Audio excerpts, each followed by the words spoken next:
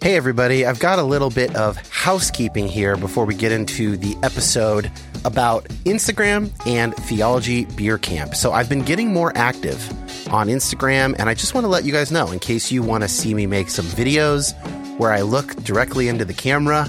I'm sharing some stories and posts about basically all the topics that we cover on this show over at Instagram.com/Dan Koch. That's C-O-K-E, and the link is in the show notes.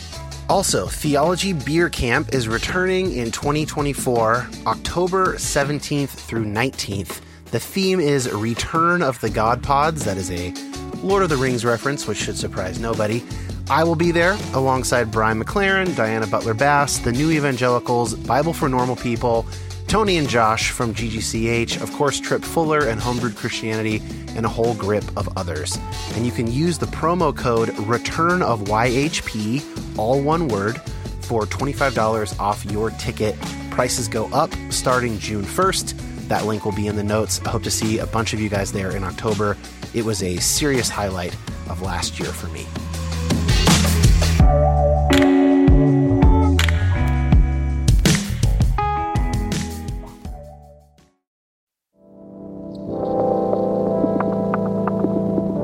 My name is Dan Koch. Like many of you, I've been on a complicated faith journey for a number of years now. And while I tend to find myself on the progressive side of Christianity, my goal is not to make liberal converts. I want this show to be a resource for Christians to my right and to my left, as well as former Christians and non-religious folks, anyone who finds themselves asking difficult questions about God, science, prayer, fate, suffering, evangelism, and more. So many of us have been given bad answers to those good questions, often by people with pure intentions. I want to say that you have permission to take both Christianity and the modern world very seriously. And I hope to facilitate that by introducing you to people seeking God across the Christian spectrum, engaging hard questions in a multitude of ways. Thanks for listening. One thing most of you probably don't know is that I actually write all the music on this podcast. When I compose it, I sometimes use loops that other people have made, but I put it all together, and occasionally there are tracks that I have co-written with friends of mine. It's just a way to kind of not have to bother other people for their music, and since that's actually my day job, I write music for advertisements. That's how I pay the bills for the most part. If you happen to be in advertising, you can visit dankoch.net, that's K-O-C-H, and hear what I have written. But most of you can, of course, ignore that. I think maybe I should write a specific piece of music for today's episode. I hope you'll forgive, being a little bit cavalier with such a heavy subject, but I couldn't resist. So here at the beginning and then at the end of the episode, we'll play it in its entirety, is Myron's entrance theme music for our topic today.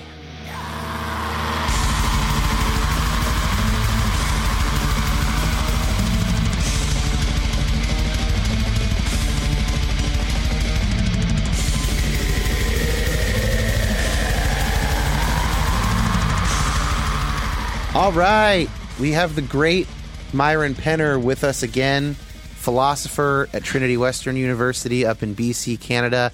And Myron, you got your own intro music, basically, which I sent to you just before we started here. My head still hurts from me banging it because it is such head banging music. Yeah, you got to be careful if you're out of practice. But we're not going to be too silly today. I don't want to give the impression that this conversation is going to be making fun of people who believe in demons or anything like that. As we will hear, it is a very complicated topic, and it's difficult to know what the limits of our knowledge could or should or might be around a subject like this. So, but we are representing today your view, which is basically a demon skeptical view, not a complete ruling out, but a hefty dose of skepticism. Is that fair to say? Yeah, I think that's a pretty fair summary. I think part of it too is, as a philosopher, for me, just the basic kind of philosopher's question is, why should we think that that's true? For any kind of thing that's being claimed about the world, it's not necessarily that we doubt everything that's presented to us, but it's kind of a habit of mind to just, take a step back and to try and be reflective and ask ourselves, okay, that might be true. Why should we think that it's true? And can we kind of engage reasons and reflection on our experience? And I find myself kind of having that disposition whenever encountering people who are talking about supernatural agency, divine action, talking about the great things that God has been doing and is doing. Not that there's anything wrong with that. It's just, for me, the first kind of response is to say, well, okay, why should we think that that's true? Where do we put God and, spiritual, supernatural kind of agents in the causal chain that's explaining the experiences of people have? Yeah. So here is a table of contents of the three things that you're going to talk about that I'm going to interview you about, your three claims. All right. You are not ruling them out metaphysically, so not saying they definitely don't exist. Right. But you are quite skeptical epistemologically, meaning skeptical about what we could possibly know about them. And then lastly, you are somewhat opposed morally, I would guess, because of the way they tend to be used in the real world. So that's a table of contents, but I have two things to get through before we get to those three main points. All right. The first is, I think that Richard Beck, a psychologist whose work I really love. Yeah, Experimental Theology, his very good blog. So he sets up kind of a global picture here. He says, Look, there tend to be two camps of Christians, and I think we're going to try and kind of thread the needle in between these two. Right. On the one hand, you've got super skeptics who are embarrassed by all the demon and Satan talk in the Bible. And then on the other hand, you've got those, quote, who believe the devil is a real being and that spiritual warfare or battling the evil forces of the devil and demons happens every day. And some seem to find a demon behind every door, end quote, such that it can become a kind of obsessive thing. So we're definitely not going to take that latter point. I don't know if we'll end up being the type who are embarrassed by demon and Satan talk, or if we'll chart away a little bit more towards the center there. Yeah, I think there is kind of a middle way through that. And I definitely, can identify people on both options that Beck is kind of talking about there. I mean, I do encounter people for whom any notion of supernatural agency, God doing thing, whether it's in the pages of the Bible or how people read the Bible, for a certain kind of Christian, that's just really embarrassing. And they would just rather, that just kind of all go away. But I think, to kind of have a more of a chastened view about what we can know and how we kind of engage the supernatural realm doesn't mean you have to go that way, right? And I think too, maybe we'll talk about this later, but there's a whole set of psychological tools that we bring to our own experience that just make it really easy to believe in gods and really kind of prime us in a certain way towards supernatural agency. And that, to me, makes it more understandable as to why it's so pervasive, right? And so then it's, not an embarrassment really for people to kind of engage in, belief about supernatural agents and that kind of stuff. It's a cognitive kind of lens that we have that we bring to the world. And the second thing I want to talk about before we start is just there is an understandable fear, I feel a bit, of getting this wrong. Even as I was creating that black metal track, I was like, what if Satan loves that I'm doing, the greatest trick the devil ever played was convincing the world he didn't exist, right? I don't know if I can ever totally get rid of but maybe I'm helping a demon out by doing this, Right. But that's kind of the epistemic trap that we're in, right? We can't get outside of our own heads in that way. We can't get outside of our own bodies in that way. There's no kind of neutral kind of standpoint where we can kind of just have the curtain really pulled back and know with certainty whether or not that fear is justified. I think that a self-revealing God of love is going to be okay with you creating that black metal music or the death metal music because it sounds really good. And so if it turns out that you're helping a demon as a result, how could you know? Fair.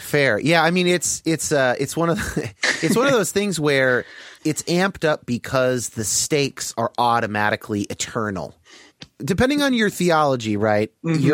a demon can't like send me to hell if I'm saved by Christ, right? So it's not necessarily eternal in that sense, but unless, as one of my friends likes to say, that some people in their theology think, well, you can get sent to hell on a technicality, right? Right. Yeah, some people do think that. Our friend Jim from BioLogos, when he told the story on that end times anxiety. Oh, if he swore getting in a car accident and that was unforgiven, then he would go to hell, like dying in a car accident, right? So that there are those people, but I've never had that kind of a theology, even when I was younger and more conservative. Anyway, you have to kind of set the table for something like this. So, number one of the three main planks in your argument, okay? Right. You are not ruling them out metaphysically. My first question for you is, what counts as a metaphysically existing spiritual being, spiritual entity? Does it have a mind, an individual will? Like, what would even be the constituent parts of, let's say, a demon? I think let's not talk about let's just say Satan is kind of off the table today. Right. Maybe if we need to talk about Satan, we can. But I'm mostly thinking about demons, such that there are many of them. One of them may be involved in some situation. Right. Okay. So what would it take? What does a metaphysically existing demon have? Right. I'm going to take even one step further back and just kind of have the categories of material object and kind of an immaterial, non-material kind of object, sometimes called abstract objects in philosophy. And then once we kind of think about, are there things that exist that don't have a material location in space-time? What kinds of things could those be? And then if you're talking about supernatural agents that have minds and a will and the opportunity to act, or human beings having a non-physical soul, that kind of stuff, that would be part of that larger category of things that exist that don't have a location in space-time. And just kind of on that first point, philosophers since before Plato have thought that things like numbers, things like properties and meanings and propositions, in one sense, it's easy to talk about math and explain math as if numbers were real things, right? Not just, two physical objects being the number two, but actually some kind of abstract form of the number two that things kind of participate in. So that's kind of maybe a little inside baseball on the philosophy side of things. But the only point here being that lots of philosophers throughout the centuries have thought quite plausibly, in some cases, depending on your intuitions, that there are some things that exist that are real, but they don't have any kind of location in space-time. Okay, so assuming that a demon exists and interacts with a human person, which is what I don't think anybody cares if demons are sort of flying around, so to speak, but never interact with people ever. That's sort of uninteresting theologically, right? That's like saying, well, demons are like dark energy, I guess. Okay. And we just don't know any. Okay, sure. Okay. So now let's before we get to demons, let's just talk about kind of a view of human persons that says that human persons not only have a physical body, but you also have a part of you that is not physical. You have an immaterial soul, let's say, or a mind or some kind of seat of consciousness that isn't reducible to physical matter. It's a non-physical part of you. And if we can call that some type of dualism, right, where you are composed... Two substances, right? You're composed out of two different kinds of substance or two different kinds of stuff. Now, dualists, if you think you have a non-physical soul, one of the challenges is to try and explain how is it that your non-physical part of you that has no location in space-time can influence the state of your material body, right? And because just like having a thought, thinking about something can make the hairs on the back of your neck stand up, right? And the causation kind of goes the other way too, right? Where if you're hungry, right, a physical, biological state of your body can make you kind of angry or, can change the content of your mind. So there's kind of a causal kind of connection between a non-physical part of you and your physical body. Okay, so this is where I wanted to go exactly. Yeah. We're talking about demons existing, you're saying maybe not in space-time. But they would have some kind of causal oomph in the world, right? And it's the same kind of thing that a dualist is. There's an overlap there with what dualists are saying happens in your non-physical mind to your physical body, right? There's the same kind of problem of interaction with, a supernatural agent having kind of causal oomph in the material world, if demons can do all the kinds of things that they're said to do. Now, and by problem, I don't mean I just mean it's not totally insurmountable necessarily. Well, it's just that there's kind of there's something that needs explaining, or some kind of theory that you'd need to have to kind of explain how that works.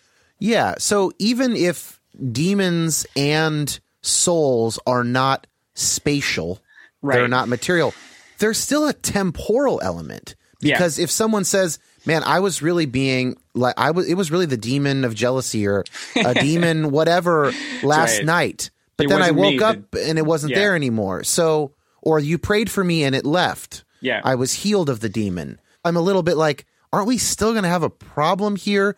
Here's my question for you. This is my nerdy question. Okay.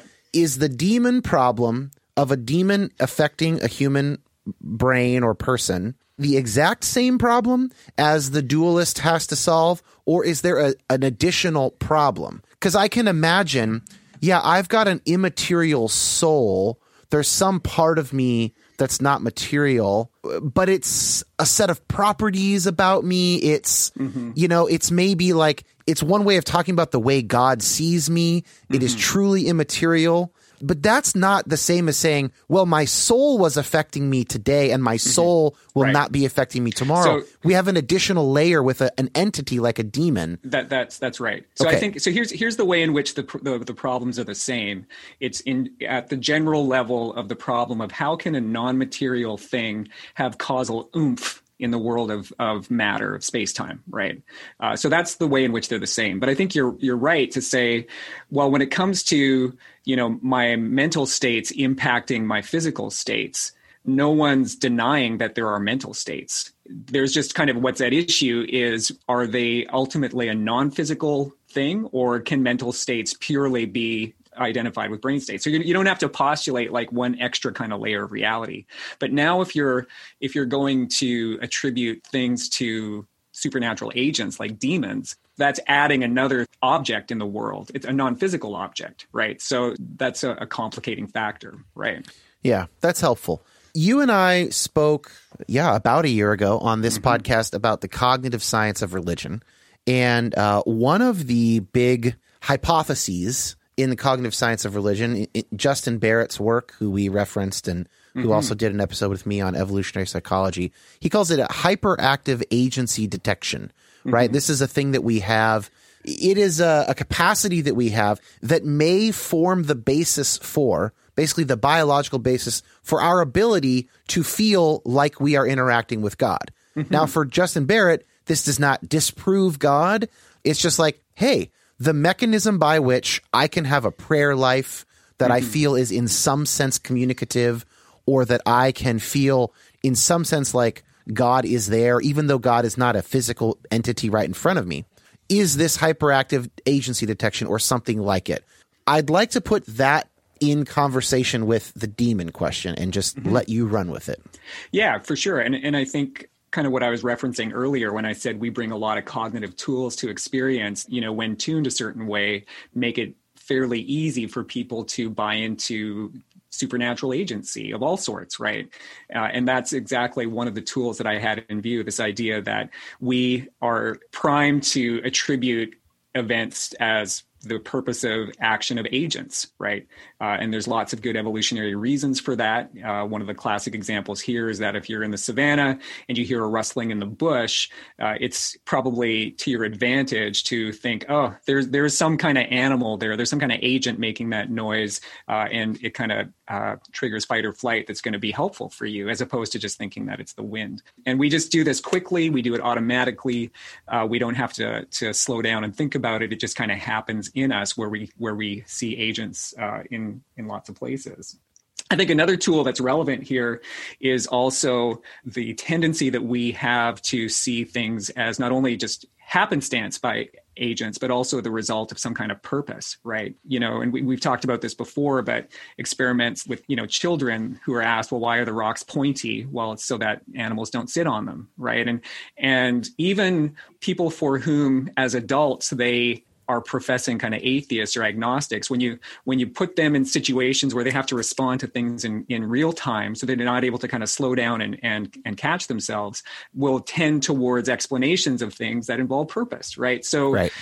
And what has purpose? Beings. Right. Agents with minds that wills. Are able to, yeah, right. Exactly. Yeah, that's right. And so it's not that implausible, especially now if you kind of layer a person's kind of religious context in a type of theology that is very much focused on the experience of supernatural agency as a theological virtue. Right. And also a strong sense of obligation to do your part in engaging the supernatural realm. Right. So there's a whole theology that can really kind of pour, gasoline on those kind of cognitive embers into. Right. So maybe this is our first example of threading the needle between the two sides. Yeah. Or between two sides in general. Right. So you're talking about Beck's two sides, or? Yeah, I think I'm going to do a different kind of two sides here, okay. But analogous to that, right? All right. So you might agree with Justin Barrett. Yeah, we've got this agency detection, and it can kind of overheat, and we can attribute a bunch of things to all kinds of beings that don't exist. Yeah. This allows children to have imaginary friends. That's another thing that's been postulated, right? Maybe this explains why children have imaginary friends that they really kind of feel like they're interacting with in some way. So, but you can say, look, there is a divine. There is God. That detection system is the mechanism by which people can interact with the spiritual, right? The divine. But we can also sort of go too far with it. And so you could plausibly say, yes, we have hyperactive agency detection. Yes, there is a real God that allows us to communicate with. But no, we go too far with it. And like, for instance, you could just say monotheism is an example of pushing back on that agency detection. Like, there must be 1,000 gods, all these entities all the time. No, it's just, there's just God. It's simpler than that. That's one sort of middle path we could chart. There's lots of different cognitive layers there, right? And when it comes to agency detection, I mean, you might ask, and do we get lots of false positives, right? Where we see agents everywhere, and is that where the hyper and hypersensitive comes from? Or is it actually fairly reliable? And it's going to be the kind of thing where you kind of have to identify, well, what's the scope of reliability? What are the contexts in which it does seem to be very reliable? And what are the contexts in which it seems to be not that reliable? And then once you kind of sort through that, then the question is, well, where would the God case kind of come in, or the supernatural agency? Is it more like context in which agency is reliable, agency detection is reliable? Because we get it right a lot of the times. Like if I hear a knocking on my door, like 3 quick raps in a succession, I just am going to assume that there's someone knocking. It's not just the wind. It's not just a happenstance. And that's a pretty reliable, implementation of agency detection.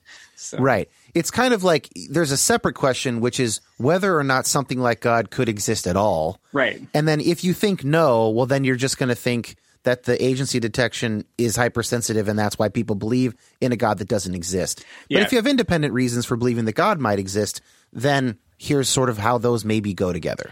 Yeah, and I think for me, that's kind of, and we talked about this on the CSR podcast, but that's kind of a lesson that I want to apply when I think through how that area of psychology applies to philosophy and philosophy of religion and theological questions.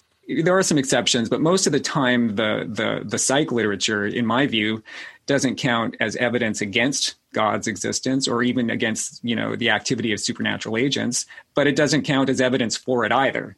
But if you are someone who believes in God, if you believe, if you're open to the possibility of believing in supernatural agency, what the cognitive science of religion gives you is kind of a lens to kind of interpret that. Whereas if you are, strongly motivated to be skeptical about any gods, you don't believe in supernatural agency at all, what the CSR literature gives you is a nice kind of explanation about what's going on in the meat between your ears as to why people think that way. Now that I've kind of stumbled in real time on this there is the divine, but there aren't like a bunch of beings in that realm.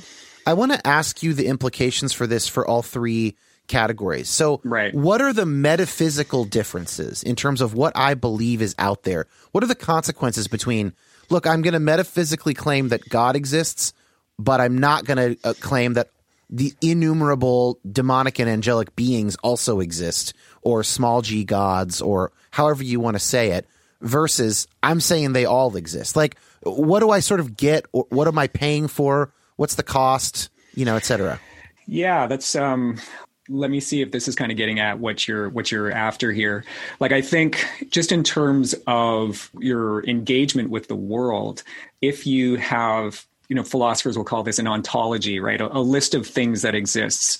And if your ontology, or your list of things that populates the world, includes a whole whack of, I think the technical term is shitload, of supernatural agents, then that's going to give you some, you're going to be looking to kind of explain all sorts of things in the everyday world as the activity of those supernatural agents, right? And also there's going to be kind of a burden that you have to kind of make sense of things in light of the activity of all of those supernatural agents. Which is what we find in that second class that Richard Begg talks about, the people who are looking for a demon around every corner. Yeah. So there might be some benefits to that, but there's also a cost too, in the sense of needing to kind of just explain things in that realm with those agents. And I think the cost is that for so many of these things, there are just alternative explanations for what we see that just don't require that same level of imagination, that specific degree of certainty that is appealed to in trying to understand what's going on with these unseen agents, right? And I think in some ways that's a cost that you have to kind of pay in order to kind of have that worldview.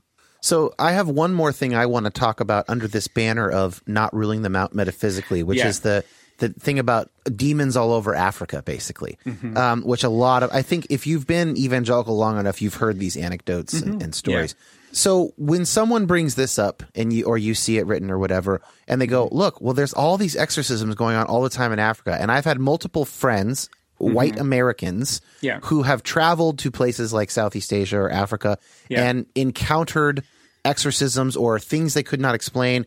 Greg Boyd, the theologian and author, famously talks about a handful of these experiences that he has seen where he's like, I can't explain how this woman ripped free of these chains or whatever, right? Yeah. So what do you think when you hear this sort of, there seems to be a cultural difference going on?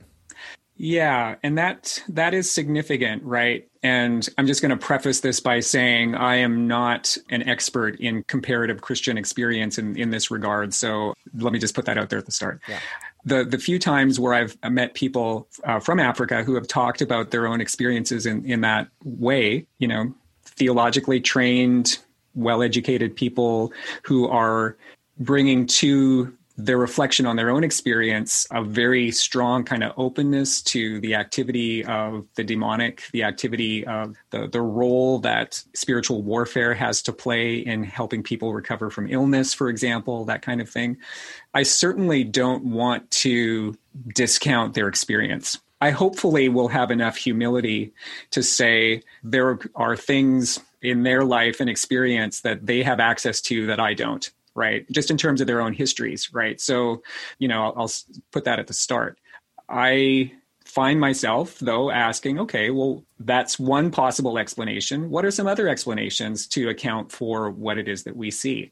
And, we see this in every particular social historical location, that the way in which culture tunes our cognitive kind of processes is that in ways that we only really become aware of when we're in contact with people from a different place, tunes what we see and how we experience things. And so without kind of making any blanket kind of pronouncement to say it's all bullshit, I certainly don't want to say that. I just find myself asking, what other possible explanations could account for that experience, and how is it that we could kind of determine one way or the other? Let me ask you this. This is a thorny one. This is maybe the biggest question in my mind around this topic. But let me ask you this. Have you ever heard stories of sort of like white Protestants going to Africa or Southeast Asia and themselves feeling possessed? Or are all the stories that you've heard that they witnessed local people apparently being possessed? I don't have a large stock of stories in either case. I'm just thinking more of scholars from Africa that I've encountered who are very comfortable with possession and spiritual warfare and combating illness, right? So, that's kind of the examples that I have in view. Maybe some examples that I'm more familiar with are, I mean, there are subcultures in North America that are very charismatic, and I know several people who have been involved at different levels in kind of the Vineyard movement, which, you know, in its zenith was all about like manifestations of the Spirit, God showing up big time, words of prophecy, words of knowledge, and people in fairly high positions of leadership within different kind of Vineyard churches who have kind of just become full-on skeptics about supernatural agency at all. And when they kind of look back at their own previous life, they are able to kind of explain it away through all sorts of psychological and social factors, right? So not that those two cases are analogous, but I guess for me, the lesson is a high degree of certainty about what's going on supernaturally isn't necessarily good evidence that you're onto something. Sure. I mean, I guess the reason I make the distinction, the two stories I'm thinking of, maybe there's 3 or 4, specifically including Greg Boyd and another buddy of mine, they weren't the ones getting possessed. Right. And so the reason I make that distinction, and listeners can think of the stories they've heard and apply this, whatever, but there's something where one angle on this question is, why does possession always kind of manifest in erratic behavior? Like, what if you could just be possessed by a really boring demon and you just kind of, no one could tell, right? That's interesting, actually. Yeah. Yeah. I mean, there is another layer that we don't necessarily need to get into of like how much of what we would now call just mental disorders. Right. But you could certainly say, well, maybe some of the demons that Jesus, for instance, exorcised were just him healing mental disorders and some were demons. Yeah. That doesn't get you completely out of the ballgame. Yeah. So I interrupted you. You were kind of going on to these. Well, these stories it's related. Particular. Yeah. So I think to some extent, I think there's actually very good evidence that people experience more or less what they expect to experience, or at least within the bounds of the things that in their time and place and culture, they think they might experience. It is interesting that the people I know who didn't believe in demons aren't the ones experiencing demons themselves. Yeah. They just see a thing that they go, oh, I really couldn't explain that with my expectation structure. I think that's right. And it's not like we can't acquire new concepts over time. Sure. But when you have people who have kind of a fairly different and more nuanced kind of set of categories to navigate their experience, they're going to think differently. It's hard not to, like, I'm about to read some diagnostic stuff. I feel like the standard here is to go, oh, I'm the objective white scientist person. And I'm not trying to say that at all. Right. I'm just simply saying there may be a sort of a psychological rule that people basically only experience things that they expect to experience. And that's not morally bad or good. It just is. And if you could identify that, you could maybe help a lot of people. So here's, I think, the biggest piece of evidence for this angle on the argument is there are multiple mental disorders that only happen in certain cultures. Yeah. I'm going to read 2 of them to you right now. Yeah. These are pulled from some psychiatric websites. So the first one is called Coro. It is a culturally related disorder characterized by intense anxiety that the penis in a man or the vulva or nipples in a woman is shrinking or retracting and will recede into the body. It usually occurs in epidemics in Southeastern Asia, being extremely rare in Western countries. The condition is more common in males, and it's classified within obsessive-compulsive and related disorders. So Westerners don't get Coro. Southeast Asians do, and they get it from each other in an epidemic. It's like they get it like mono, right? So that's weird. Like there's something quite powerful about the psyche if it's possible to get something like this from your friend, and it's purely in your mind, right? But I mean, is that really that surprising insofar as when you think of how, like, illusions, right? When there's kind of a group expectation of a certain kind of behavior that can be experienced widely by lots of people, or different kinds of, charismatic kind of healing events or, slain in the spirit kind of. Well, that's kind of what we're asking, right? Yeah, is there a connection there? Yeah. And right. I think certainly that my understanding of the psych literature and a lot of that stuff is if you're able to be primed with a certain expectation that this is going to happen, then that makes it much more likely that it will happen. Right. So there's kind of a self-fulfilling. Sure. So there's prophecy. It just might be self-fulfilling prophecy in some ways. Right. Exactly. Do you see what I did there? I did. That's good. Here's another one. Ghost sickness. It's a culture-bound syndrome that links mental and physical problems with visitations or other connections to a death or a deceased person. There are case studies where participating in the appropriate religious ceremony in these cultures is actually encouraged by their psychiatrist and has helped with healing. Like, peer-reviewed case studies, right? Yeah. So, yeah. Now, this brings up another interesting thing, which I was going to maybe save to the end, but I'll throw it in now. There is some sense in which demons or healings or whatever might not be real, but they might as well be real insofar as believing that they're real has causal power. For sure. So in some sense, it doesn't matter. This is a reason to think if you don't believe in demons, you might not be so worried that other people do. Or if you don't believe in supernatural healing, you might not be. Now, you can present your counter argument to that. But insofar as for some people who believe in supernatural healings or demons, they will actually, those beliefs will be efficacious in their life. Now, we could ask how often they're going to be good efficacious or bad efficacious, but they're real, at least insofar as they produce effects in people, right?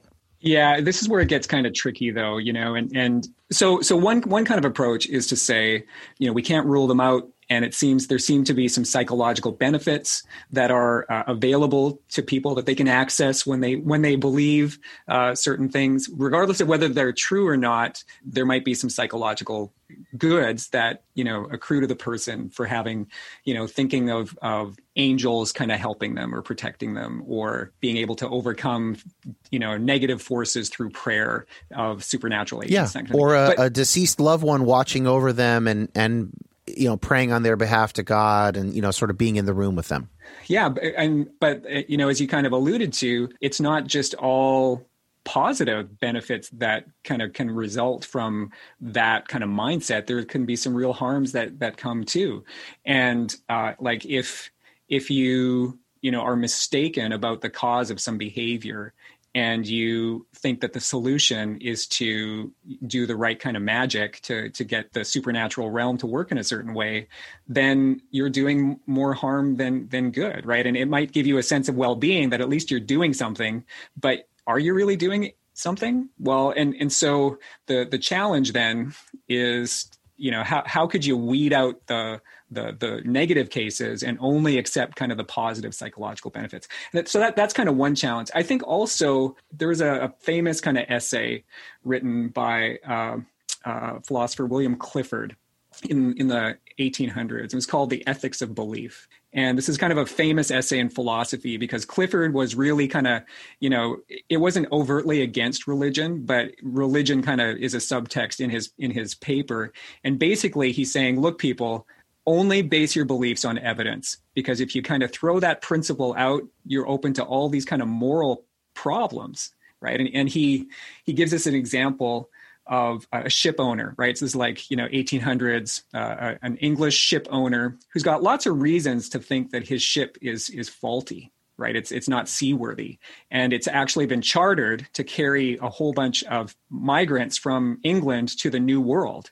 And he kind of wonders, well, should this voyage go ahead? But he's able to convince himself that, no, it's going to be okay. And part of his reasons, the ship owner's reasons for convincing himself that the passage is going to be okay is that, well, there's, God is going to protect these people. God wouldn't let this ship go down because God's a God of love. And so there's a belief about what the supernatural is going to do and act in a way that's supposed to have good effects in the world. And of course, the way Clifford tells the story, the ship goes down and the ship owner collects the insurance, and who can know the providence of God, right? So I guess there's some issues with Clifford's essay in terms of what evidence is and what counts as evidence. Yeah. But actually, in this world of fake news, and also in this kind of area of anything goes supernatural agency, I think maybe we need a little healthy dose of Clifford to kind of say, shouldn't we guide our beliefs? Shouldn't our action and behavior and beliefs about the world be more sensitive to evidence than they are? And I guess that's the thing I would kind of push back a little bit on. Well, what does it really matter? There are these psychological benefits, maybe in the short term, but if you develop a culture in society, and this was kind of Clifford's worry, where people just become credulous, right? Or he doesn't use this phrase, but we can maybe say they just kind of help themselves to magical thinking. Is that really going to be helpful in the long run? And I would say no. We're seeing a lot of that these days on Facebook. Yeah. Especially with COVID, with so much uncertainty around COVID and everything else. Who knew that everyone was an epidemiologist? This is the real... I think people are grasping on to simpler answers that even if they're quite fantastical, because they relieve the cognitive dissonance of living with so much uncertainty for so long, which we're not quite evolved to do, right? Yeah. Well, right. So, okay, I have a thought on the Clifford bit, and then I have a thought on what you said earlier, which he kind of brings us into. So my buddy Ben Bishop just recently launched a very good interview podcast called Faith and Letters, where he interviews basically authors. It's sort of like at the Venn diagram of like religious life and writing. He interviewed this guy, Daniel Taylor, about his book, The Myth of Certainty, which I absolutely loved, and Ben actually talks about how I mailed him a copy of it. And that's why I interviewed him. Anyway, but Daniel Taylor had an interesting point in their interview. He said, look, on the one hand, you've got sort of harm reduction, and skepticism can reduce risk. It's true. And you will not go too far.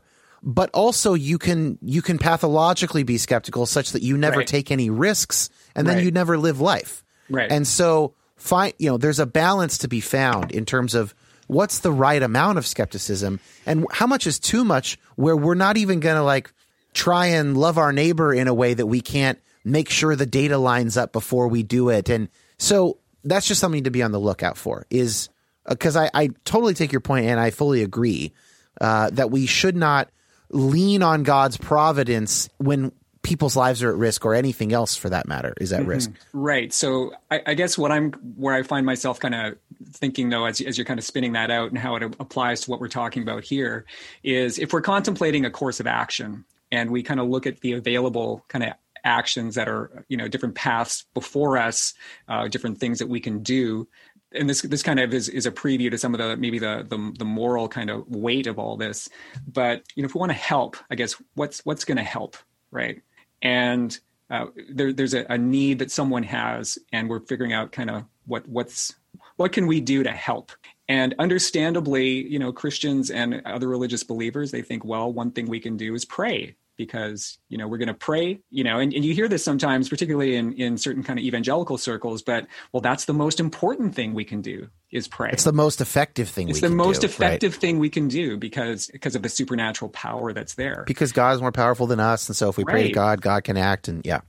Then you kind of layer the spiritual warfare angle to it too, which is to say, and we need to pray, because if we don't pray, heaven's armies can't be unleashed with the power that they need in order to kick ass in Jesus' name. Right. So. Yeah. Mark Karras talks about, I think it's him. He talks about like, prayer meters, how basically like you get far enough down that road and you'll have people almost explicitly believing that like if we can get this prayer meter high enough, then something will happen. And now you're into absurdity. And for $19.99, Dan, I can sell you one, and it can be a personally inscribed prayer meter, and we can send it to you. Amazon, with my name in gold exactly. leaf. Yeah, good.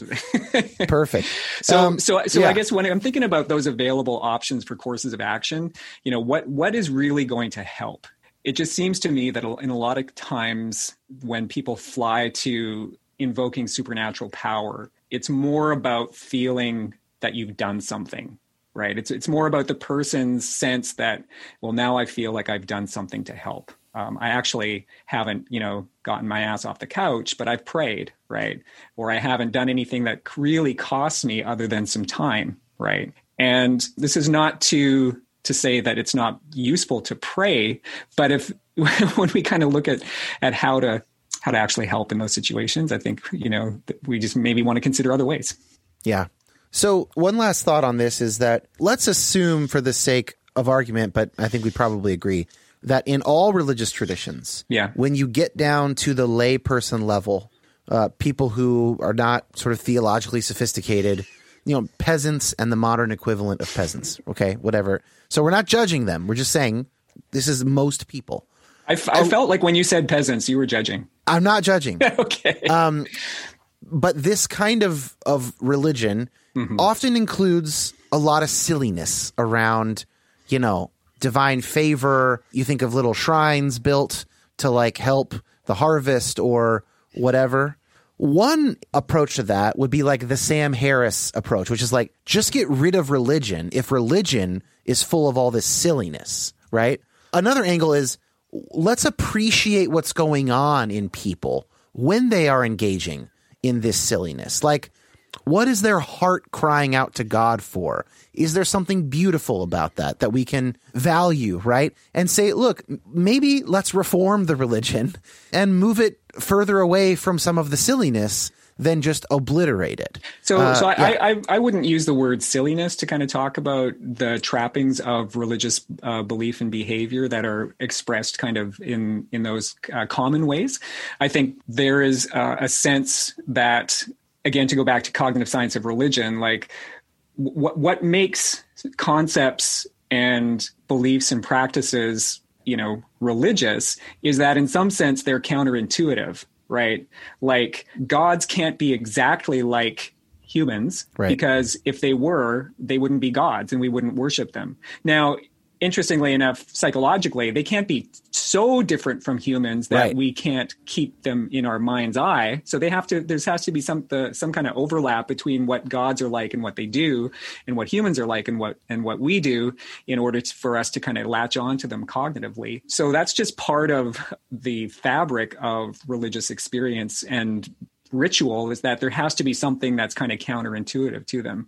And, the thing about, different ritualistic behaviors, shrines, rituals, other kinds of things, think about the Eucharist, think about communion, right? And the different views that there are about what's going on when you have the bread and the wine, right? At one level, is that silliness? Well, I guess if you think about it a certain way, but in a deep kind of binding way, that's a very transformative and communal kind of activity, right? And so maybe it's just speaking to larger issues here about how kind of religion functions, and what's, silliness in some ways is going to be in the eye of the beholder.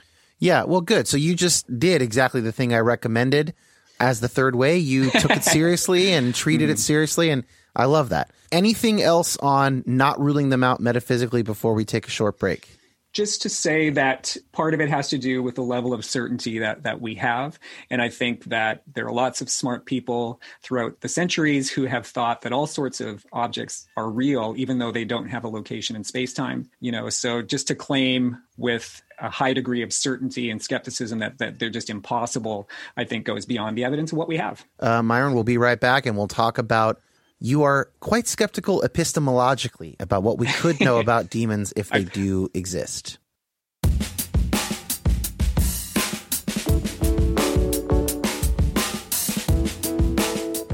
This week on the patron-only exclusive episode feed, coming out Wednesday, is a conversation with Dr. John Petit about psychiatry and Christianity. So we do talk a lot about psychology on this show, of course. You've come to expect that. But this was an interesting conversation, a bit more about psychiatry, although we talk about both. And he edited a volume, or he's currently editing a volume on Christianity and psychiatry. So we're talking about, positive and negative effects of religion and spirituality. We're talking about church-based mental health stigma. We're talking about natural or faith healing traditions. Talk a little bit about possession, hearing from God, these kind of difficult to describe and really talk about scientifically phenomena. So it's a good chat. And if you're kind of interested in that world, as you all know I am, I think you'll enjoy it. So episodes like that, there are 2 a month. They are exclusive to patrons. You can become a patron for $5 a month. You can give more if you'd like, but you needn't feel pressured to, at patreon.com/DanKoch or youhavepermissionpod.com and click Become a Patron. Okay, back to the episode.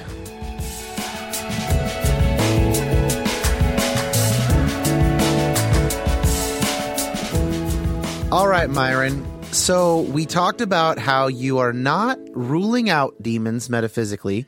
Now we're going to talk about how you are, however, quite skeptical epistemologically in terms of what could be known about them. Why don't you just kick us off with your 30,000-foot view of why you are skeptical epistemologically? Let me start with a story about a good friend. This was maybe a couple of years ago, right around an election that we were having in Canada.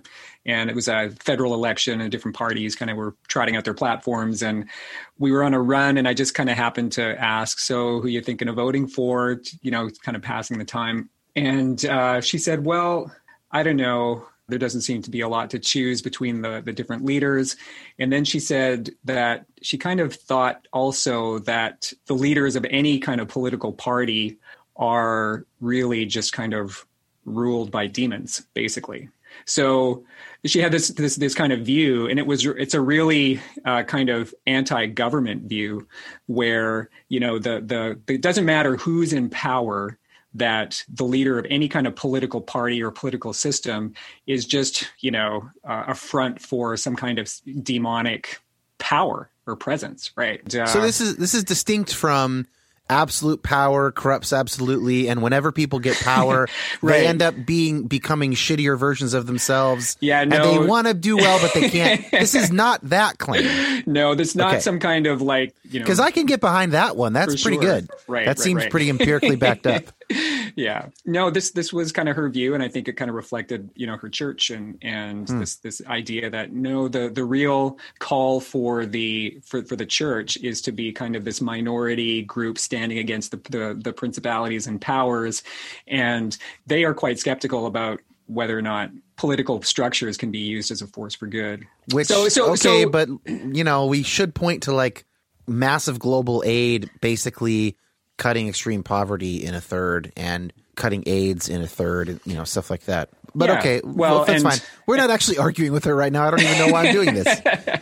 Right. Sure. Well, and I mean, I'm in the socialist paradise of Canada with like awesome healthcare, right. And so like if ever there was evidence against that, but so that to me kind of illustrates in a concrete way my immediate response is like, well, why should we think that that's true? Right. Like what, as you said earlier. Yeah. Yeah. Like what, the philosopher's question. Right. Like what reasons should we have for thinking that these, you know, very articulate kind of representatives of political parties who have, you know, and I'm not saying this as someone like I have had relatives who've been involved in politics. And so I know kind of the down and dirty kind of aspect of it. I'm not saying these are saints, but I'm not saying that they're demons either.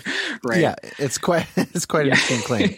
So, and that to me, yeah. So that kind of just illustrates kind of the challenge that's there when we ask ourselves, well, why should we think that it's true? And I think in defense of her and others who are inclined to, you know, really interpret their experience as part of a supernatural realm like that, their answer would be, well, it's in the pages of Scripture, right? And so one pushback for me as a Christian, you might say, well, how do you read the Bible then? What do you do with these authoritative texts? And in what sense, what do you do with the Bible?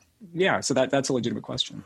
So it seems to me that we have basically three possible sources of information on demons. Like, let's say we can know things about demons.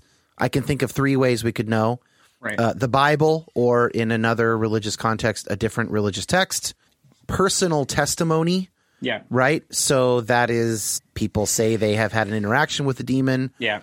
Neo-pagans report personal experiences sometimes with their small g gods.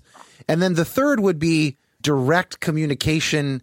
For instance, if you believe a person can be possessed by a demon and they speak, then the demon can tell you something about itself through the voice box of the person being possessed. Can you think of any other source of information than those three? Depends how you define that second one. So there's the Bible, then there's also kind of like the testimony of people who have said to have experienced that. and then your own, and then the third one is your own kind of personal subjective experience. Is that? Oh, I'm saying no, like theoretically, to play demon's advocate here, which I've been waiting for that one for a while. A demon, it said these things, we are Legion, like, this demon's name is Legion. So from the demon themselves. Purportedly, direct communication from the demon would be the third category. I mean, kind of layered through that too, I think your tradition can be a source of authority as well. Like if you're part of a religious tradition or that purports to have knowledge about how these things work, they kind of just tell you kind of what it's like. So some people would, and maybe that's where tradition gets, layered over the reading of sacred texts and that kind of thing. Yeah. So the tradition tells you this is, yeah. So that seems pretty exhaustive. Okay. So with those in mind, we don't need to like go through each of those or anything, but just with those in mind, I want to go back to this middle way of affirming the divine, but not affirming these many spiritual beings.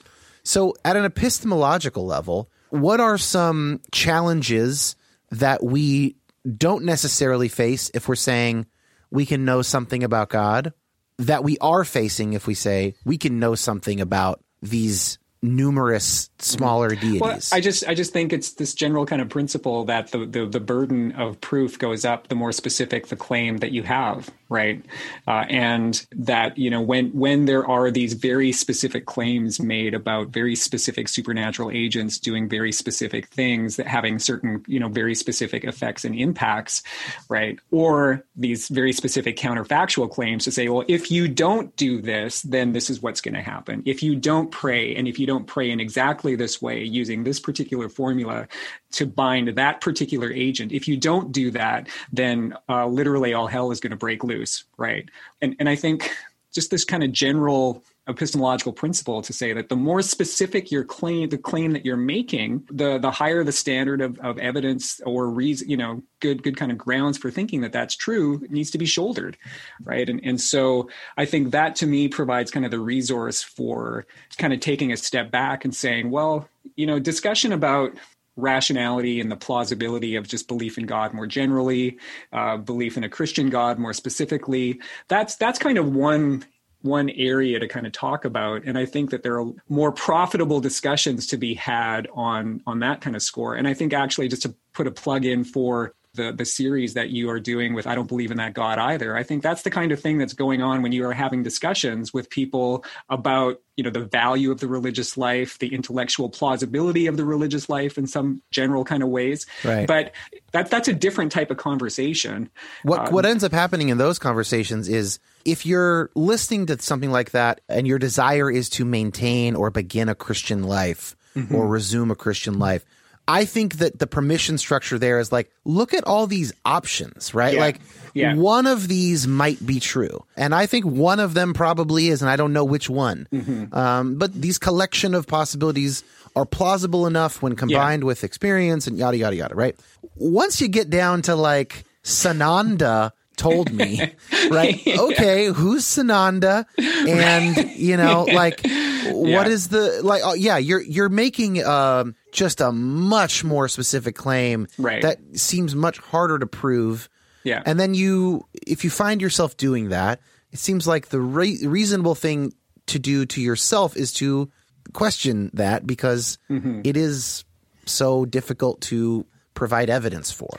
Yeah. And I think there's also kind of a good kind of epistemological principle that says, we shouldn't just jump to an explanation for something because it's the first one that we think of, or maybe it's the only one we can think of. It's not a guarantee that you're going to latch on to the true explanation or the true cause of things to kind of compare one possible explanation with a host of others, but it's just a good practice, right? And I think what you get in a lot of communities that really support this kind of engagement with the supernatural is a kind of insularity to say, well, they're not aware of psychological explanations for mental disorders that could also be relevant to understanding what's going on, right? And so that's not a good thing either. And I guess it's kind of just, the embrace of magical thinking that's going to have, harmful side effects, I think, in all sorts of cases.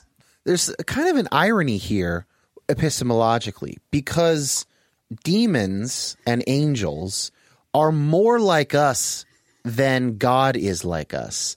And so they provide a kind of it seems to me a kind of a thematic bridge, a sort of a categorical bridge somewhere between God, who is so distant, and like whatever kind of entity can both create a universe and be everywhere at one time. And like, that's so big and abstract. But then there's like angels, which are kind of like us. So there's a sense in which there's like the Darwin ascent of man, great chain of being kind of a thing that seems to serve a real strong psychological purpose by putting a kind of an intermediary type of a being between us. But ironically, it seems we can say much less about them than we can say about God, because God is so distant and different. It's like we tend to have a more built-in humility about what we're going to say about God. Hopefully, ideally, and many Christians, even who have a kind of a folk religion, if you really press them on it, will say, "Of course, I don't know what God is like. God is, of course, bigger than everything." But people don't seem to do that with demons. They often seem to have quite a bit more knowledge, it seems, about them. And so that seems ironic to me. Yeah. And I think you've just kind of made me think of something too, that when you have this excessive focus on what the supernatural agents are like, angels and demons, it, in my view, takes your focus off of Jesus. And if Jesus is fully human and fully God, then we have access to what God is like through the person and work of Christ. And so that, to me, is a much more tangible bridge to the divine, is to just focus on Jesus, right? And so... Yeah. Oh, I love that. Okay, my last question on this section... Right. Actually, I have two more. Is there a way to do with the spiritual realm of entities beyond God what we've been talking about, what that we do with God, where it's like, look, is it possible to just say the simplest explanation, given whatever data someone thinks they have, is to say that we can't say much about demons or angels or whatever, but it just seems like there's some other class of beings that exists that we should be respectful of. You wouldn't want to, you wouldn't make a bunch of particular claims about them. If you leave this rice out, this will happen. Or if you, whatever, you wouldn't want to do that, but you just want to say, hey, seems to me more likely than not that there's something. And so, what about sort of a middle position like that? Well, and I think that's the kind of thing you'd want to do on a case-by-case basis, as opposed to really kind of investing in a deep kind of metaphysical structure. Oh, right? Interesting. And I'm going to say more about that. Like, flesh that out a little bit, a case-by-case basis. I'm going to talk a little bit about my former colleague here at Trinity Western, Philip Wiebe, who is no longer with us. And Phil's kind of career was in philosophy of religion and philosophy of science, and he was a hardcore empiricist. He did his PhD with one of the 20th century's most foremost empirical-minded philosophers, Jack Smart, at Adelaide, and Phil was definitely in that tradition. And in his career, he turned his attention to empirical investigations for supernatural phenomena. And his first major book with Oxford was called Visions of Jesus. And he looked at case studies of people who had claimed to see Jesus, right? And he just did kind of a philosophy of science kind of analysis of it, and kind of, separated the wheat from the chaff in terms of Christic visions. His next book, and this is the one that's kind of really relevant to your question, in this kind of research trajectory, is called God and Other Spirits. And so there he looks at cases, both from biblical texts, but also psychological cases of people who have claimed to encounter demons, who have claimed to have encountered spirits. And so in science, there are all sorts of things that are postulated to exist that we can't really see directly, right? But we have evidence for them in indirect ways, right? We don't see minute subatomic particles directly, but we have evidence that they exist through different experiments that we can do. We can interpret the data.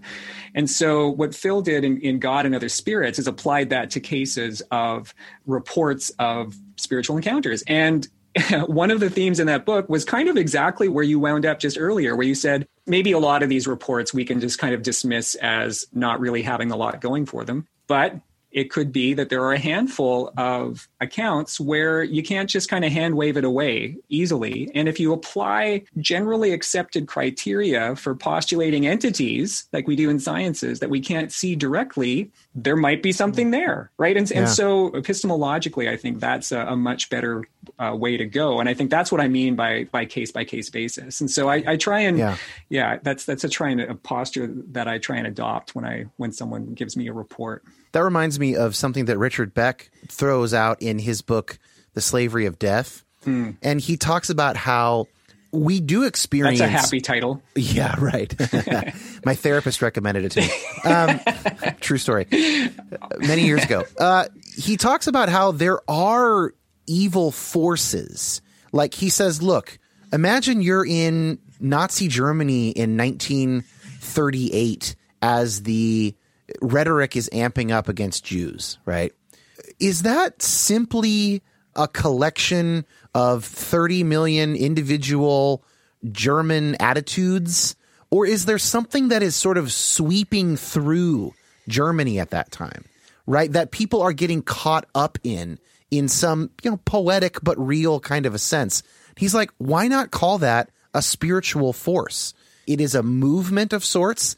People are more likely to be swept up into it if they're in a certain place at a certain time. It has effects on their choices and their mental states. It contributes to evil and havoc and great suffering. Something like that, he says, if you're skeptical of like the personal mind of that thing, fine. But it has a directionality. It is toward evil. And it has a force that it applies to people. Mm-hmm. And I wonder, it's an open question, if something like that could be called a force in sort of the way that capitalism can be called an idea whose time had come. It had a kind of a force. Like once people recognized what it could do, they became capitalists, right? So how would a human brain interact with a force like that? Would we maybe put some features on it that make it seem like an entity? It's a kind of a middle way of thinking about this. And yeah, sure. Are we maybe mistaken in some of the things that we ascribe to that force? Let's say we want to give it a name, or we want to say it's particularly getting me today on purpose. Okay, we could be wrong about that, but we wouldn't necessarily be wrong about the quality of the force, the directionality of the force, the fact that on certain days I get more caught up in it. Now, maybe those are days when I'm tired, or an immigrant just took my job last week, or whatever. Right. But it's still I find that very interesting and a fairly fruitful way. It doesn't maybe match all instances, and I wonder, if he were here today, your former colleague, that'd be an interesting question to ask him of how many of his examples might that go some direction toward explaining or not.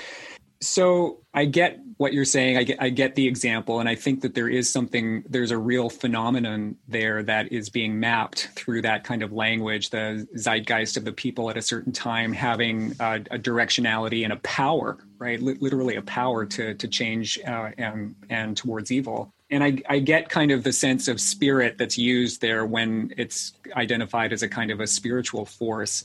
But I think for me, what I am wondering, though, is, are we using spiritual force in the same way to say that it doesn't have a physical explanation? And so if it's just kind of a shorthand for a really kind of complex set of physical processes that out of which this has emerged, then I would say, well, maybe spiritual to call it a spiritual force isn't the right kind of thing.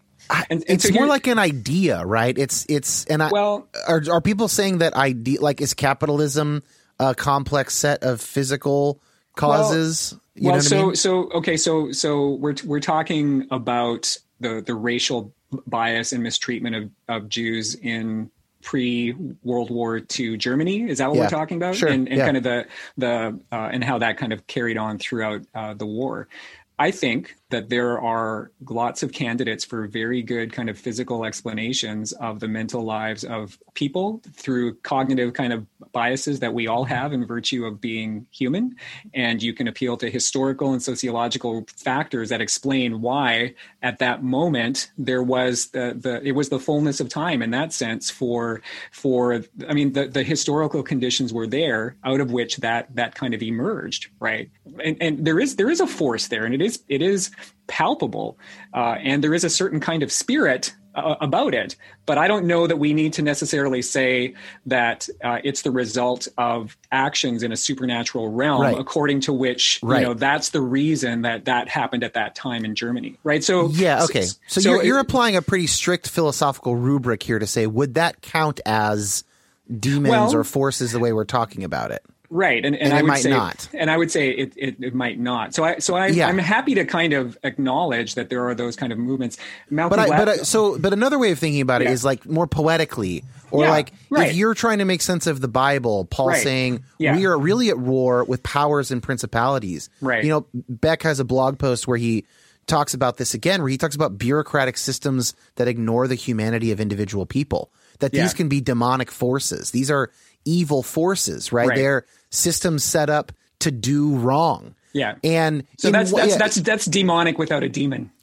Right. It's demonic without a demon, which is sort of what he's saying. Right. Which is, I'm happy with. Yeah. It's an interesting way. It's another kind of a third way here of saying, for most of the stories and most of the instances of people being affected by spiritual forces, we don't need to posit like metaphysical ontological beings, but we still do have this kind of wind sweeping through that people can be caught up in that are evil, right? And so that's the sense of like, it's more of a poetic, it goes to my next question, frankly, which is my last question in the epistemology section, which is, for you personally, how do you control for worldview change or whatever when you read the biblical text and you come across these passages that seem to have possessions, or Paul talking about, you know, supernatural forces and all that stuff? Like, what do you mean by personally? Control? I don't know. Like, how do you go,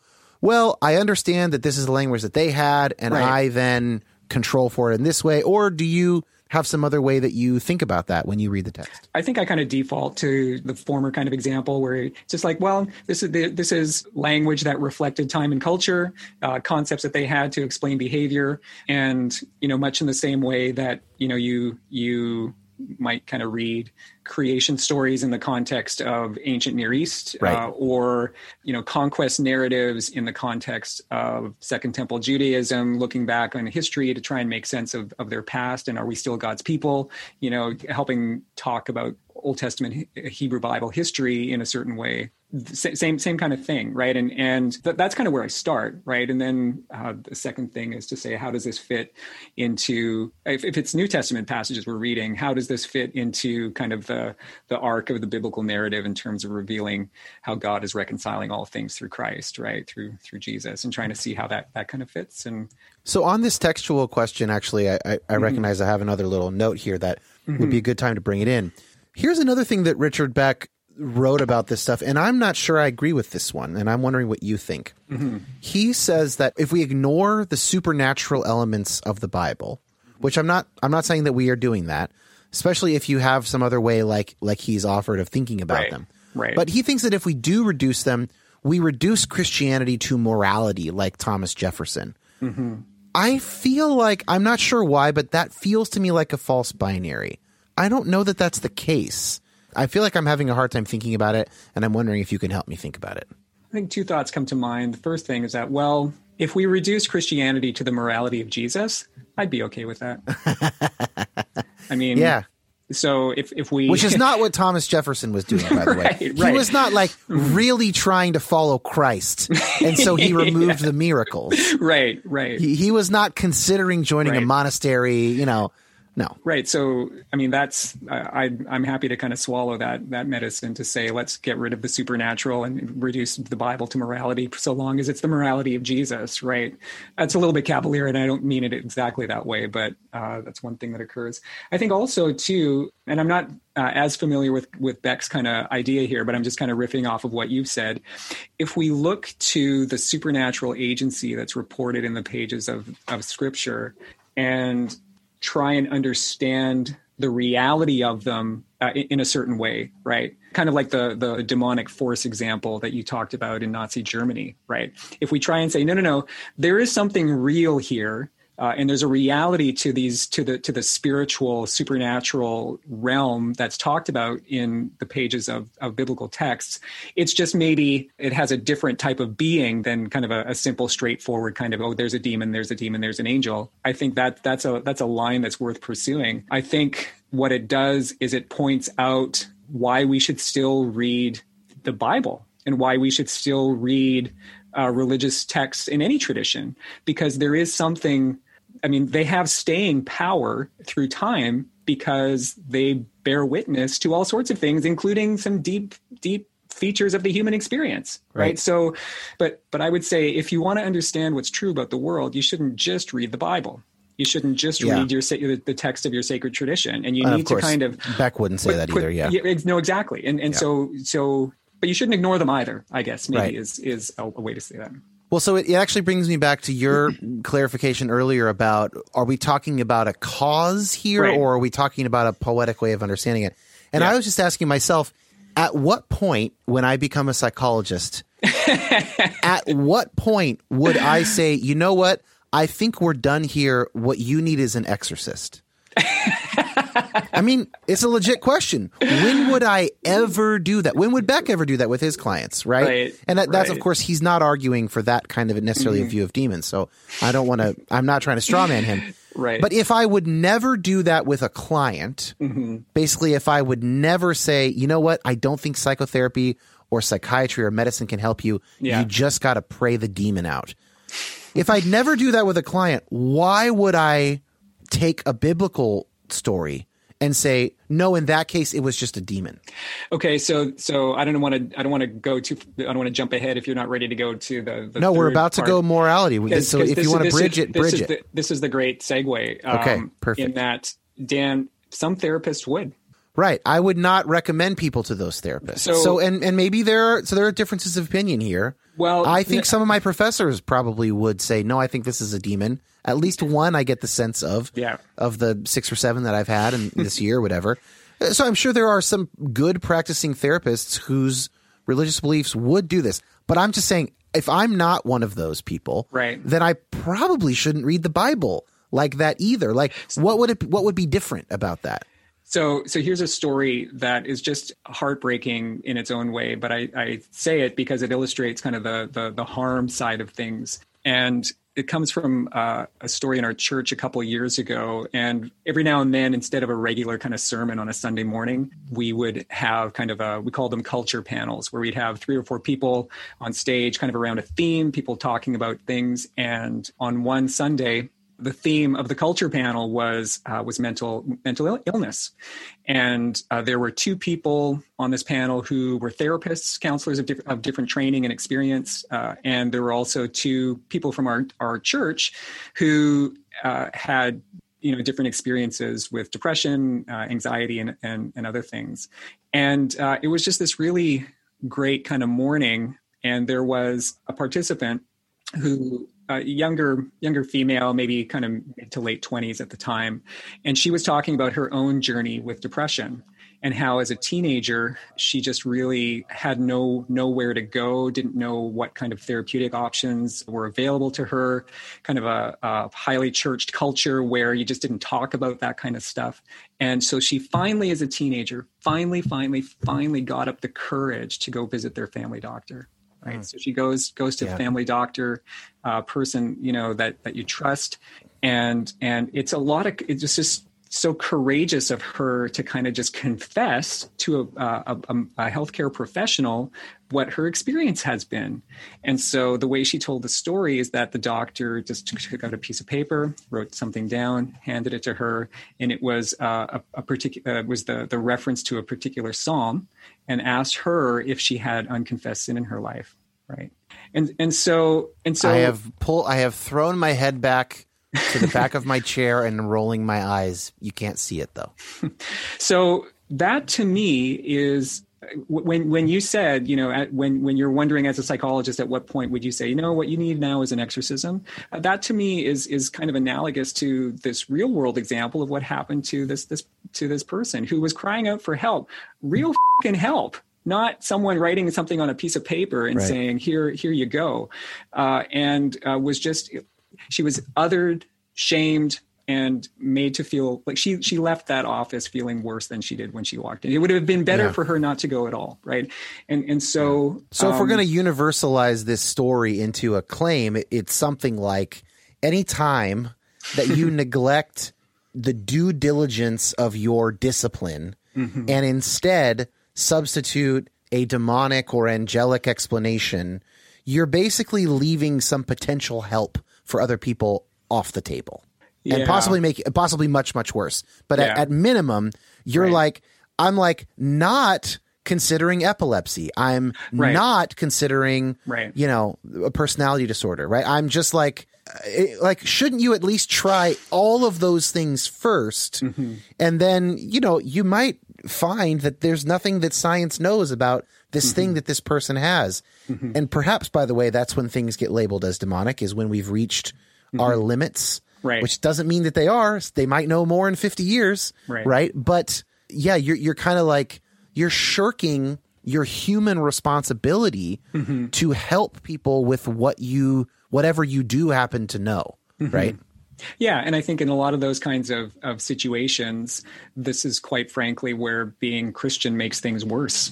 Right. Because it's one of those, or just the way in which religion primes a person in a certain way, if it's embedded within a larger framework. I mean, I'm guessing that had she reported this physician, he could have lost his license or been subject to some kind of suit. Right.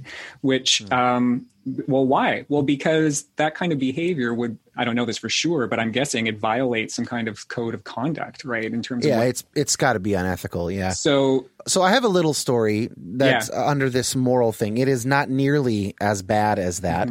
And I don't harbor ill will toward the person who did this, who will remain nameless. But I was in a group of friends. This is a safe place here, Dan. You can just I was in a group of friends that were related through our church at the time.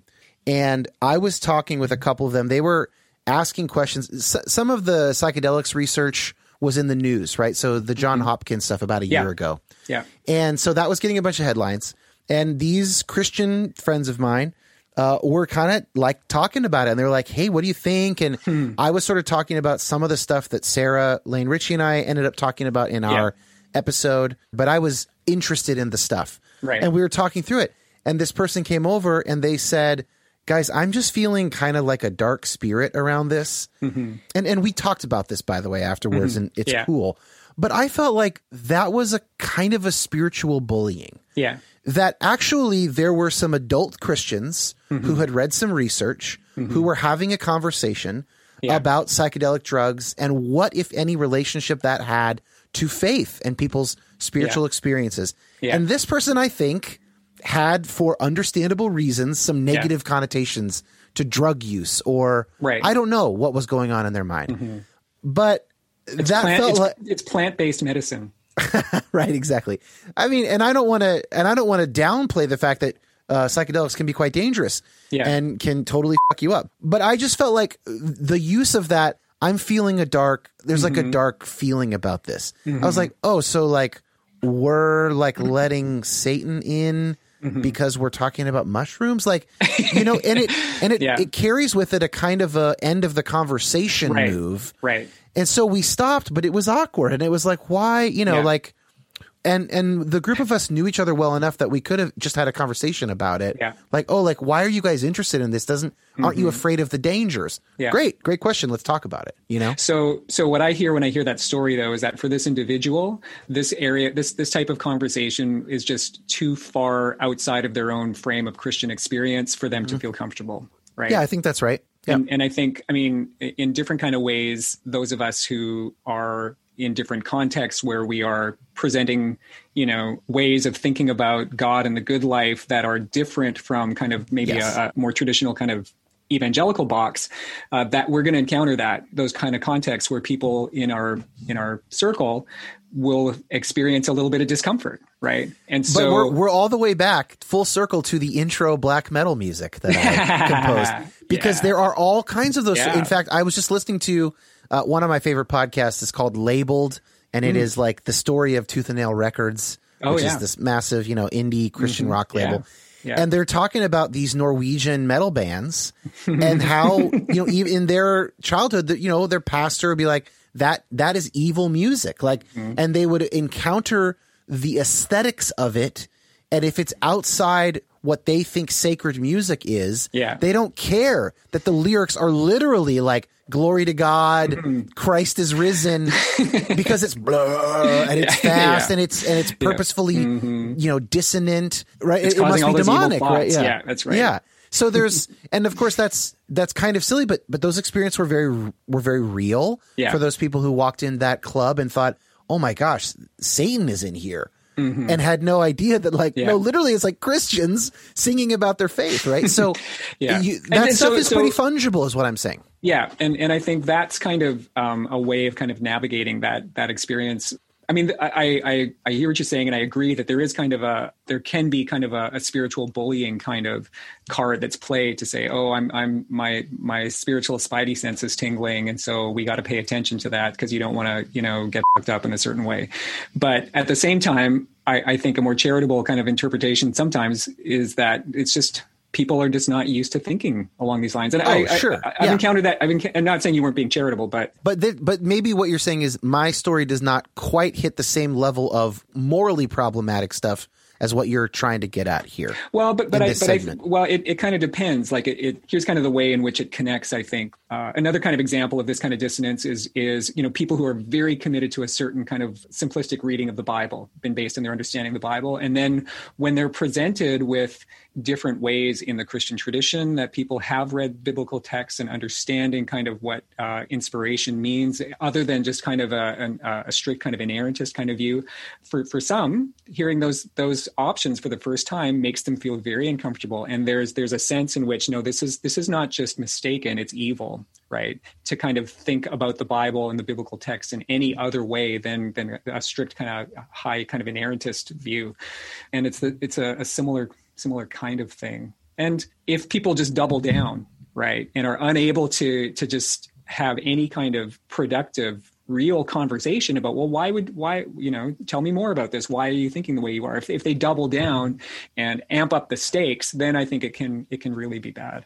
Let me play demon's advocate again here on this topic of being opposed morally. Yeah. Assuming demons exist, the best thing you could do would be to accurately identify when a demon is involved and help the person in whatever way is appropriate for getting rid of demons. So on that assumption, morally, if you're not identifying it as a demon, if you're not recommending an exorcism, you're actually doing them a moral disservice. Now, of course, this is circular on either side of that, right? So, but how do you respond to that?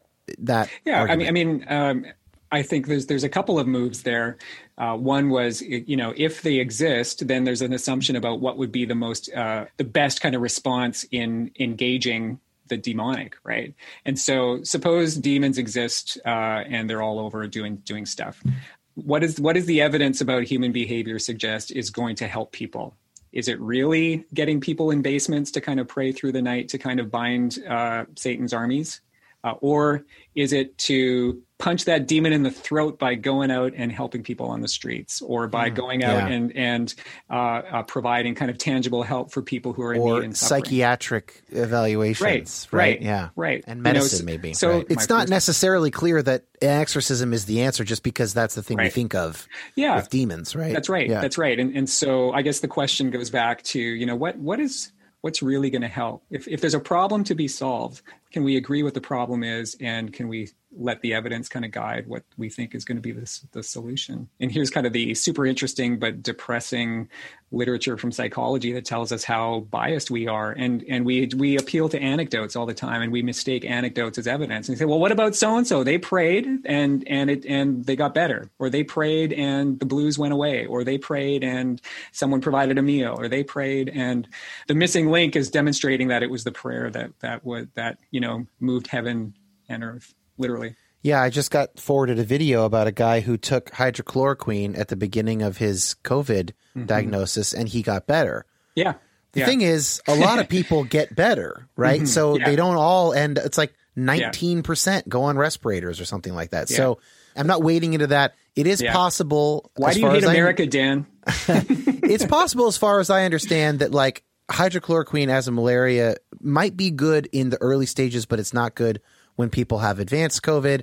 I don't know. I haven't looked at the research. I've heard someone suggest that. I'm not trying to make a political point. Right. The point was just I thought of it when I watched this video of like, okay, but you're one guy. Like, well, I need a study of 500 of you, right? And then wow, okay, so this has like a 25% effectiveness or whatever. I read one kind of survey piece on the literature, and my understanding is that on that particular drug, there were 2 studies initially that they weren't double-blind studies and they weren't randomized control groups, right. and they were very small, but they seemed to indicate that there was possibly some therapeutic benefits of hydroxychloroquine, if I'm saying it correctly. Yeah, whatever it's called. Yeah, and so that was enough to kind of push the scientific community to do a whole bunch of do some more studies, right. real actual studies to say, is there anything here? And every single one of the legitimate studies has shown that there's no discernible benefit and possibly some harms, right? So that's, that seems to be what we know. Kind of the best data we have right now. Yeah. Right. Exactly. Other than,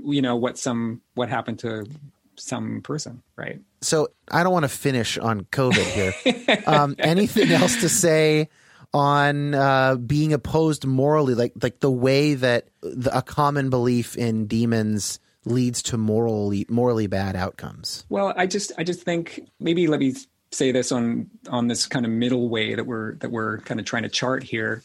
Like, if you think the most effective thing for you to do is to pray and engage the supernatural magic in ways that you think are going to be the best and most effective way, well, then it kind of makes sense that that's what you do. If you're kind of bringing that kind of framework to your experience, then there are praiseworthy elements there where you think that, well, this is what you think is the best thing to do, and you're doing it because you're a good person in that way. So I want to kind of honor that, right. and I kind of people can believe that they are being self-sacrificial, right. and believe that they are helping. Right, 100%. They're not trying to not help. Right. And so there's a good intention there, I think, in what people are doing when they're kind of buying into a highly active kind of supernatural realm. But I think for me, the question to ask, and it should always be kind of an open question, and to answer it correctly, you want to kind of answer it in community, and you also want to look to how we see the person of Jesus kind of manifested. But what is really going to help? Right. What are the tools that we have available to us to help solve the problems that we're trying to solve? And I would just say that when I see, Jesus preaching the gospel, right, and announcing that the time of the kingdom has come, he is saying that that the good news is going to be good news for the poor, for the captives, for the oppressed, for the sick, and he's talking about actually helping the poor and the oppressed and the captives and the sick in ways that they would receive as good news, right? And so ask yourself, if you're wanting to pray for the poor, or if you're wanting to help the marginalized, if that's part of what it means to be a Christian and to have a Christian calling, then what is going to help? And so it's not an either or, I guess, though for some people it can be, but acting in ways that are evidence-based, that kind of fit with other things that we know about the world, other tools that we've been given, in ways that actually land and are received as helpful, is kind of just a possible kind of control for some of the excesses on the supernatural agency side. There's like an internal morality question as well, like in terms of like the moral quality of the person doing the choosing has moral outcomes. And so what that makes me think of is, if you are convinced by the bulk of the psychological literature that people are inherently biased, that we have all these cognitive shortcuts, that we will grab onto information that confirms our already existing belief before we will seek out disconfirming information.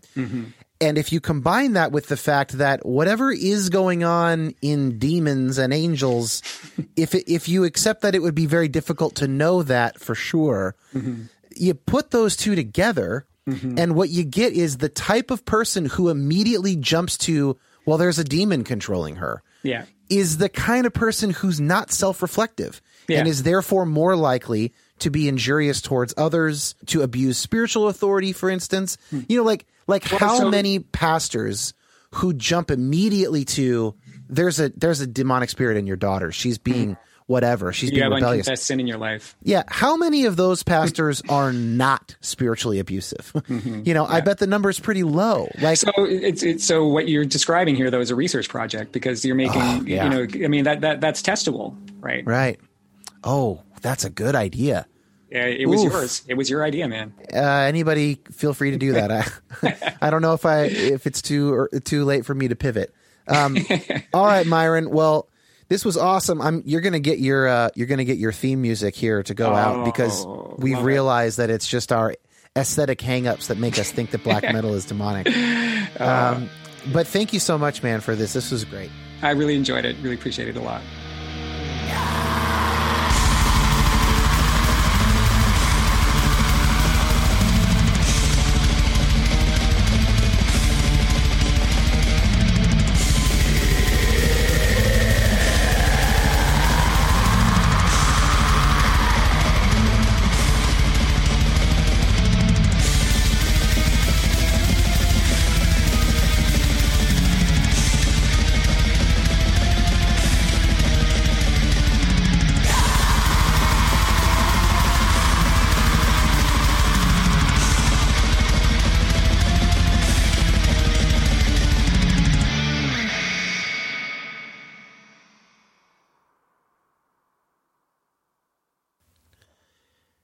I just had to play the whole thing in its entirety. It's only like 50 seconds.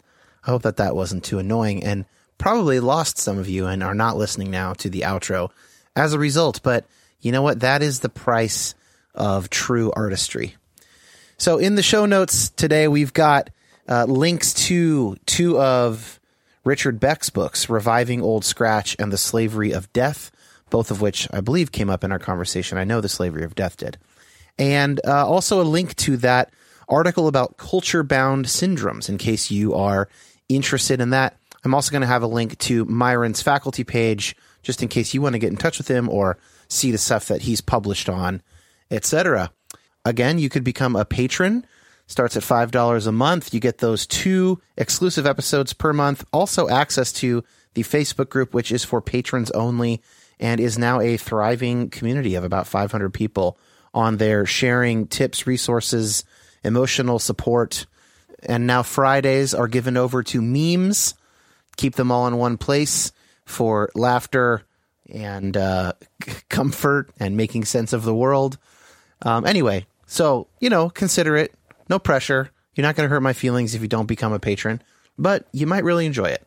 Patreon.com/DanKoch or youhavepermissionpod.com. Click Become a Patron. Thank you to Josh Gilbert, who edited my conversation with Myron and turned it around right quick for me, because I wanted to get this particular episode out as soon as possible. And he's available for podcast work. His email is in the show notes. You can also follow me on Instagram. There's a link to that in the show notes if you want to see photos of my son Soren, which is almost exclusively what I post about. Okay, we'll see you guys next week.